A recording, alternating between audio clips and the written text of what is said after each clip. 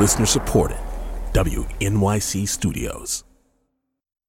A co-presentation of WNYC Studios and Night Vale Presents. You are listening to the orbiting human circus of the air.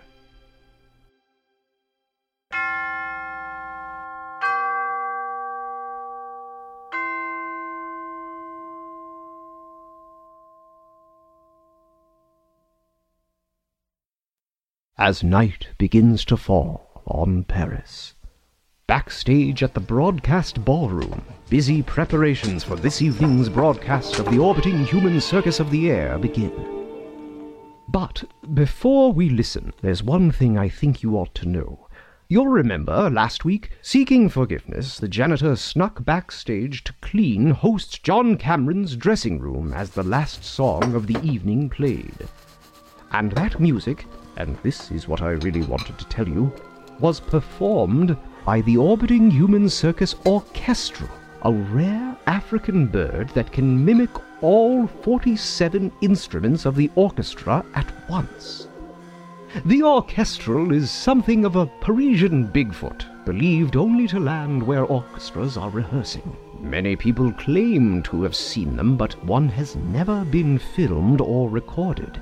Yet, there one was, perched in its cage, on the stage, in full view of the entire studio audience, beautifully mimicking a waltz, with no visible strings or wires.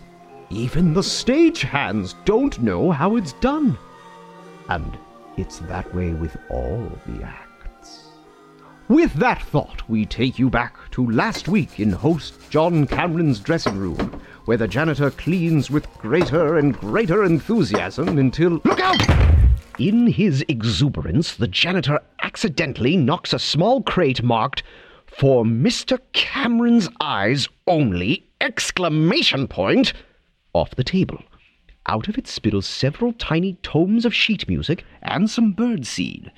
Suddenly the door opens, and in sneaks stagehand Jacques, guiltily starting to light a cigarette. Kid, I'm supposed to throw you out on your ass. I won't tell Letitia you were smoking. You wouldn't. I won't if you let me finish cleaning. Cleaning? This place is a wreck. Look at that on the floor. Whoa. Look at that crate. Is that what the bird came in? Yeah. Hey, let me see that. Whoa, look at this. I just gotta know how this bird works. I was thinking it's gotta be a robot. It's not a robot. What's this white stuff? Oh, it's not a robot. It's not a robot. Ugh. Here's paper towel. All right, so what do I got here? Suddenly, a commotion out in the hall. Hello, you get out of the way. This machine, it is heavy. Oh, shit, I'm supposed to be out there helping her. And if she catches me in here, and I'm talking to you? Please, you've got to let me finish cleaning. Okay, but you get me in trouble, I'm gonna break your legs. Meanwhile, at home, the listeners sat back and listened to this. Eldred, the tap-dancing mouse.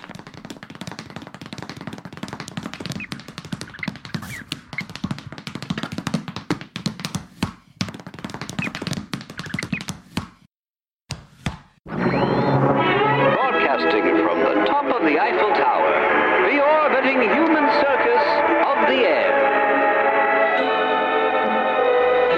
To start us off, as part of our continuing series on the formative influence of Judaism on rock and roll, we give you this 1921 recording by Cantor Moshe Leibowitz, clearly an influence on the song Surrender by popular singing group Cheap Trick decades later.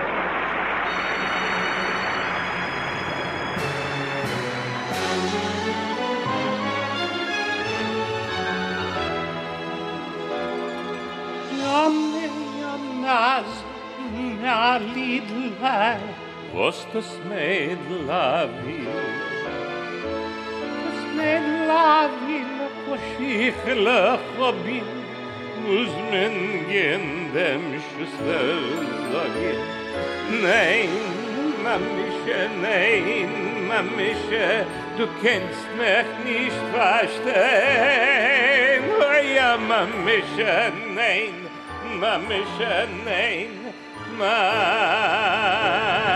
komm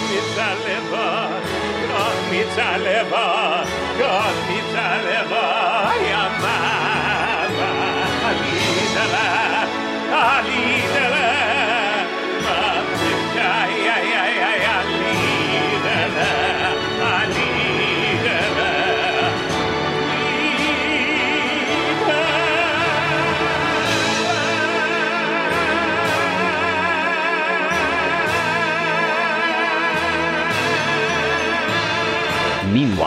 as the broadcast continues. High in the shadowy outer walls of the Eiffel Tower, far from the microphone's hearing, the sound of a single mop and a lonely silhouetted figure holding it.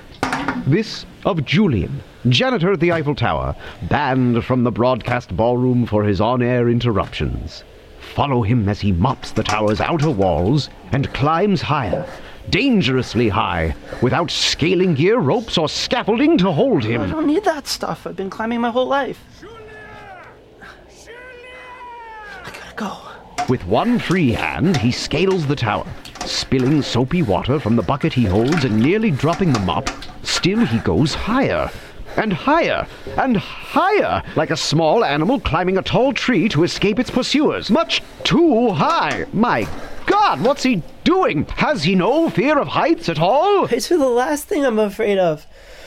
Up high, you're safe. But still he climbs higher, and the higher he climbs, the calmer he becomes.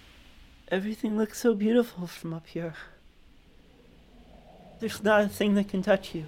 The janitor leans back on one of the tower's upmost girders and gazes off as if lost in memory.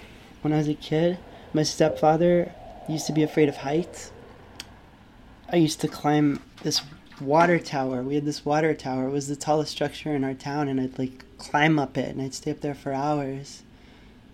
But the first time I came to Paris, I never saw anything like this. Yes, Eiffel really knew what he was doing. I mean, it was the tallest thing I'd ever seen in my life. All the buildings were, I was 10. I ran away. To Paris? At 10? Well, I knew I had this great-grandpa, and he was a stage hypnotist. So I snuck on a train. I went to the train station, I went under the turnstile, I went down, and nobody saw me.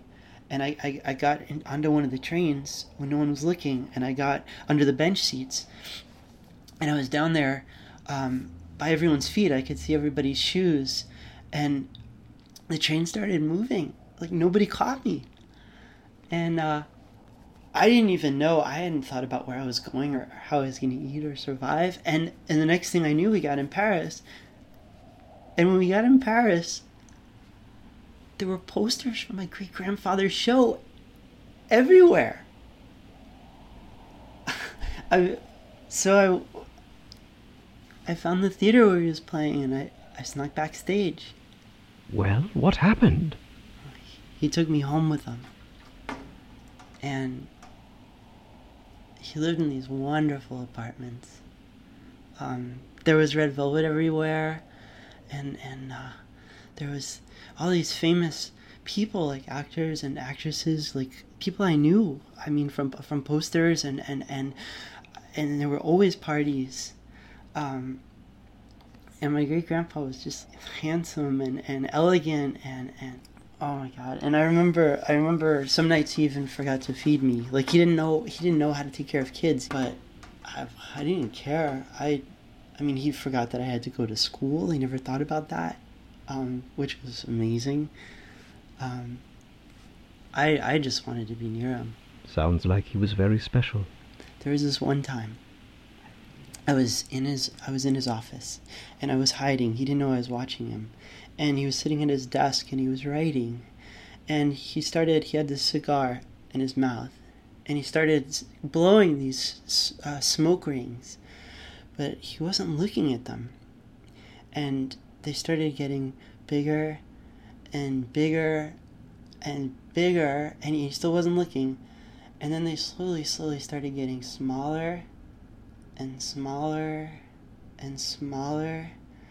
And then, without looking, he just lifted up his left hand, and he extended his finger, and he snuck it right through the center of the ring. And he put both of his hands in front of his face, and he started puffing. And when he took his hands away, there was a perfect smoke polar bear just floating in the middle of the room. And there was even a polar bear shaped shadow on the carpet. And it drifted up and up until it reached the ceiling. I wanted to know how to do that. I just wanted to stay with him. I wanted him to show me how to be a show person. I wanted to live like those people. Did you get to?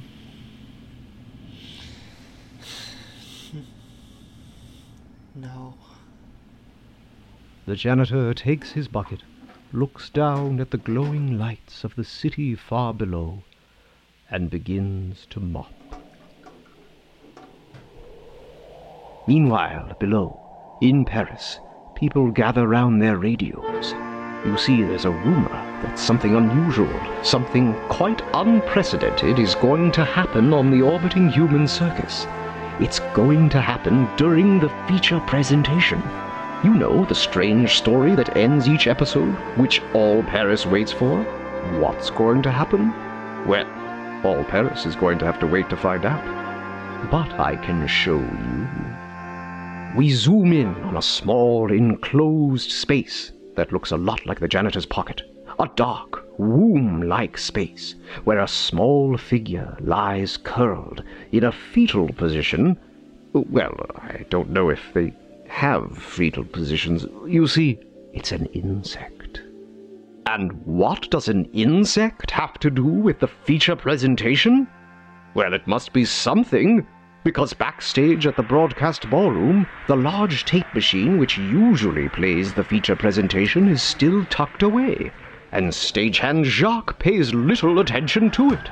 Hey, somebody help me lift these pies onto the stage for the next act. Meanwhile, above at the tip of the Eiffel Tower, the janitor leans perilously off the side, mysteriously pauses mopping, and puts his ear to the metal girders to listen. If you put your ear up against the metal, you can hear things.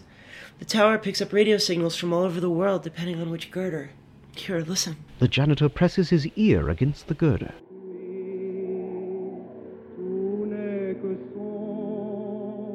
Or listen over here.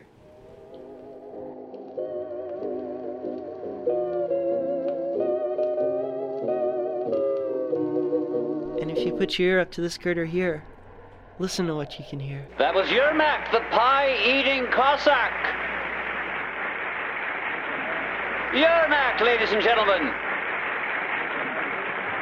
You know how I live in the janitor's closet? There's no electricity, so I can't have a radio. I come up here for hours and listen. Yermak! And now, ladies and gentlemen, it's nearly time for our feature presentation. I gotta go! Where are you going? Down to the show, it's almost time. And so the janitor begins a frenzied climb down to the ballroom. But they won't let you in. Look at this. I got it here in my pocket. It's a cricket. Come on, we gotta go. I'll explain about the cricket. Late at night, after everybody goes, I'm allowed to clean the axe cages. An important job. I was just finishing up, and I went to the new orchestra bird's cage, and it wasn't in there. You mean the orchestral, the rare African bird that can mimic all 47 instruments in the orchestra at once? The Orbiting Human Circus's one-bird band? I looked everywhere for it, and it wasn't anywhere. It was all my fault. And sometimes the lock doesn't lock. I was scared it ran away. Everyone was going to know I did it. But then I heard something in Mr. Cameron's office. You mean John Cameron, host of the Orbiting Human Circus, whose dressing room you've invaded on multiple occasions? You didn't. I had to. It was dark. And I turned on the light, and there it was. The orchestral was standing right over this cricket like it was going to eat it. But it didn't. It was listening. Listening? I swear to God, it looked like the cricket was telling the orchestral a story. Oh, it's through here. It's time. Listen, it's talking about me on the air. Last week, ladies and gentlemen, we demonstrated the Cricket Song Transmigrator, a machine that allows us to hear the cricket song as the cricket hears it. After the show, I discovered Julian toying with that machine, violating a great many rules. But for once, we're glad he did. The machine caught a cricket backstage in mid-anecdote. And for the first time, a cricket story was translated into the human tongue. I realized we simply had to share it with you. We discovered not only that crickets are the greatest storytellers in the world, but why they are. When a cricket is caught by a bird, he is always given a chance to tell a story, and if it's a good one, that bird will spare that cricket's life. So, let's bring out the cricket. Our janitor, ladies and gentlemen. Put him in my hand, Julie. Roll out the machine, Jacques. Little cricket, up on the platform you go. And now, ladies and gentlemen, we make radio history, A Cricket's Own Story, our feature presentation, The Extraordinary Tale of Ladislaw Koskovsky.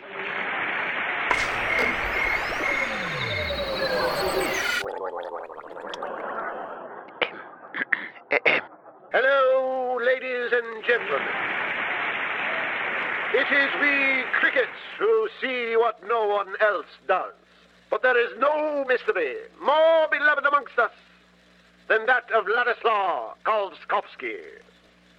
Ladislaw Kolbskovsky was a promising young clockmaker who believed, due to certain incontrovertible laws of physics, clocks would run more accurately counterclockwise. And he was correct. His clocks were too accurate, in fact. Who wants to own a clock that runs a different time than all others? Nobody. He cannot afford to eat. His whole life is his shop, and his shop is failing. He had to find some way to make people want his clocks, but he finds it impossible to work. Through the ceiling of his workshop come piercing the voices of the two children who live upstairs, as if in the room with him. The children constantly beg for dolls he knows the parents cannot afford. Christmas will come, bring disappointment, hysterics. Ladislaw finds himself gathering small bits of fabric from his wardrobe, materials from his workshop, and beginning to fashion the children two dolls, one for the boy and one for the girl.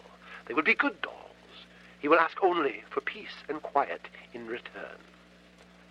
When the family open the door to reveal Ladislaw holding presents, they are stunned. Ladislaw had never been the least bit friendly to them, and yet here he is. Merry Christmas, is all he says. Ask them to keep quiet for me. And avoiding all eye contact, he dumps the packages in their hands and runs away. The baffled curiosity of even the parents cannot be contained. The packages unwrapped immediately. How much the children loved their dolls cannot be measured in words. Then, a miracle happens. Customers begin coming into Ladislaw's shop. As the cricket's voice rings out, the cast and crew listen, and chief stagehand Letitia is so touched that later that night, she tells the story to her downstairs neighbor. They are like coming into his shop. All of a sudden, where are they coming from? You know, it's not like the people who used to come. No, these people they are wearing stylish clothes. And more importantly, they begin buying his clock. And they smile at him when they come in, and they are like, "Oh, Ladislaw, you know, you are a genius and all this." Oh, and he is like, some of them, they are very beautiful women, you know, and they see Ladislaw, you know, he is like, whoa. You know what it is like when you have not been with someone for a long time, and then this beautiful person come in and is like looking at you. You know, he is like, oh my, like his face is on fire. You know, but he's like, I'm going to buy myself a new suit, and I'm going to buy myself like a new hat, and he's going to make a difference. And I'm going to go talk to those people. I'm going to go to their party because this one girl, she had invited him to this party, so he's going to go. He arrived at the party, so he come to Marie's door, he knock on the door, and the butler opened the door, and I'm Ladislaw Koskovsky, I've come to the party, and he look inside, and there's Marie, and she's like, oh, you know, like, kind of a little bit like shocked or something, but then, you know, she is very happy, and she's inviting him in, and he walk into this amazing party with the champagne, you know, on the trays, and everything is like sparkly there, like it is all so beautiful, you know, the people, but also the way they laugh, it is like crystal or something. So this blush on his cheeks is just deeper and deeper, you know, like a beat or something, but it's okay. He's like going from room to room, you know, with Marie, and she is like, it is this room and the terrace, and the terrace, it smells like a whole garden is out there blooming, in the midnight with the stars and the light, and it is all so fragrant, He come back inside, and in every room he go into with Marie, there is a clock of his. The people are all smiling at him, and you see his clock is in every room. I did not know this was my home. I did not know this was always where I was going. And then suddenly there is something in him. It is like coming up, like tingling. What is this feeling? It is like rising and rising and rising. What is this? It is in his throat and out of his mouth, and it's a sob.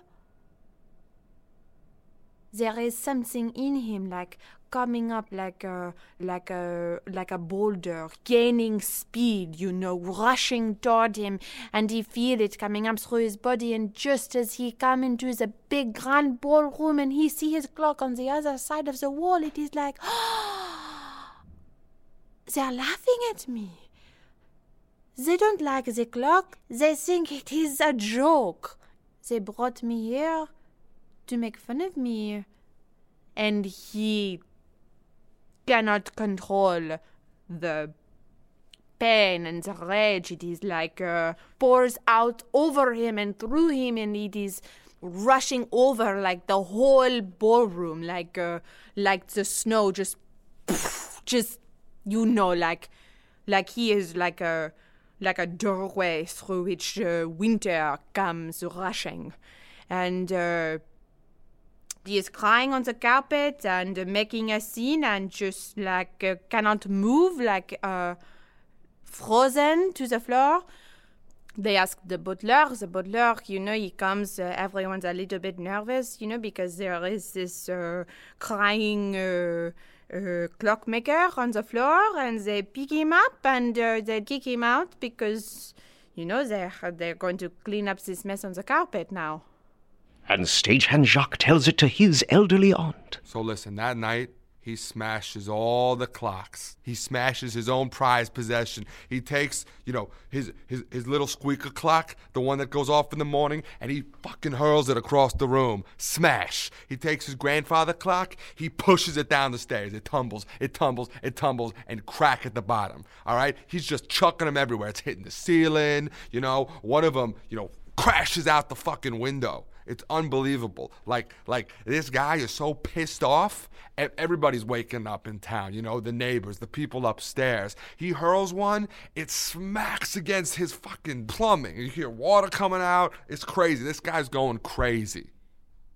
So then, they hear like a shuddering of the doors. Here's the thing. After all that, he never came out. And even later that night, Janitor Julian tells it to Coco, elderly night watchman at the Eiffel Tower, who counts on the janitor's nightly telling of the radio show to help pass his lonely watchman's hours. They thought he was dead. Okay. And after a few weeks, kids started, saying that it was haunted, and they dare each other to go up and tap on the window or to try and get as close to the window as they could, and then, of course, they'd all run off. And then suddenly there started to be these sounds. Late at night, there'd be these crazy sounds, like knocking, banging, really scary sounds. I mean, it would terrify the people that were living upstairs. And all the noise would happen all night, and then in daylight it would stop and it would get quiet again. And this went on for weeks. Wow.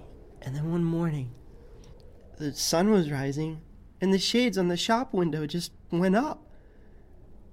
There was a doll shop. No. Nobody could believe their eyes. And the window displays were amazing. And the dolls had this thing that just makes you feel safe and happy and warm. Kids loved them. It became a sensation. I mean, kids just wanted to even be in the shop. I mean, they'd press their faces up against the window and their breath would fog it up. There were people lining up for blocks. No. And Ladislas was there right in the middle of it. He went out and he found all the people that were at that party, and he gave them dolls for free, just as gifts for their kids. And He found the people that used to come into his shop just to keep warm, that he used to kick out and yell at, and he gave them dolls for their kids and their friends' kids.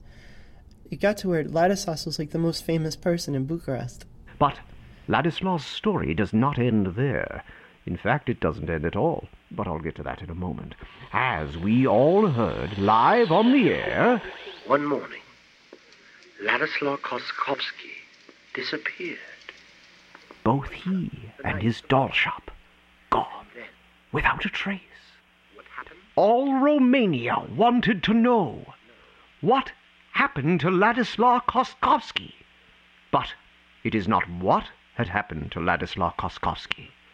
It is what he had done. On every doll he had created, there was hidden a tiny catch.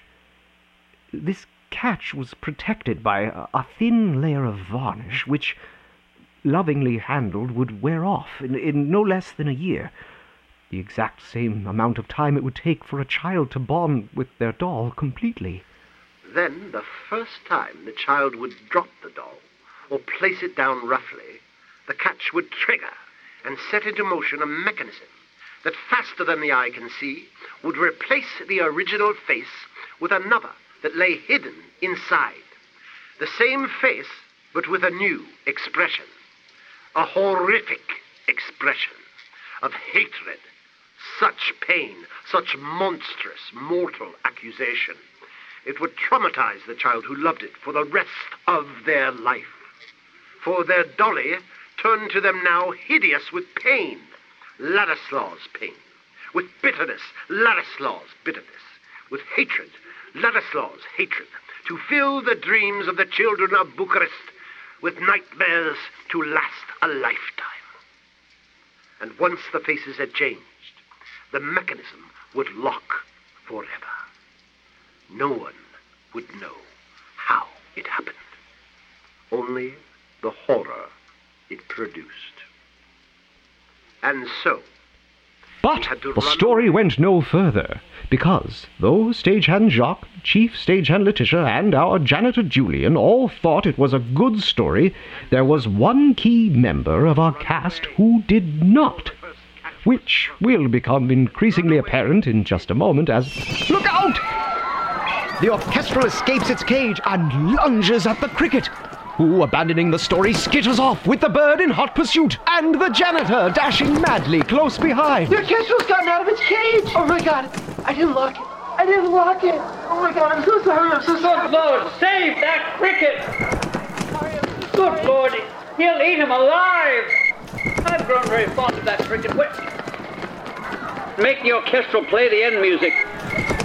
And the orchestral does begin to play the music while chasing the cricket, while being chased by the janitor round and round in dizzying circles.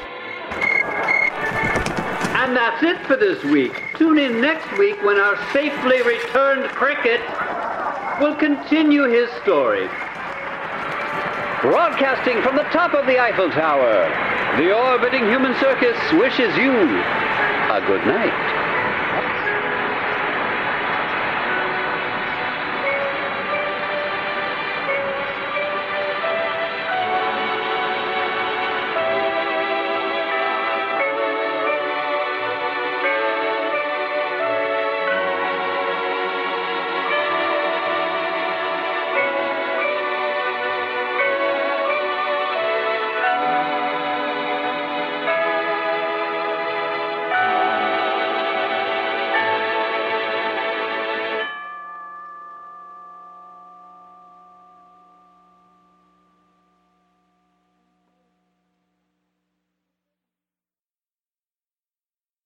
The Orbiting Human Circus of the Air is a co-presentation of WNYC Studios and Night Vale Presents.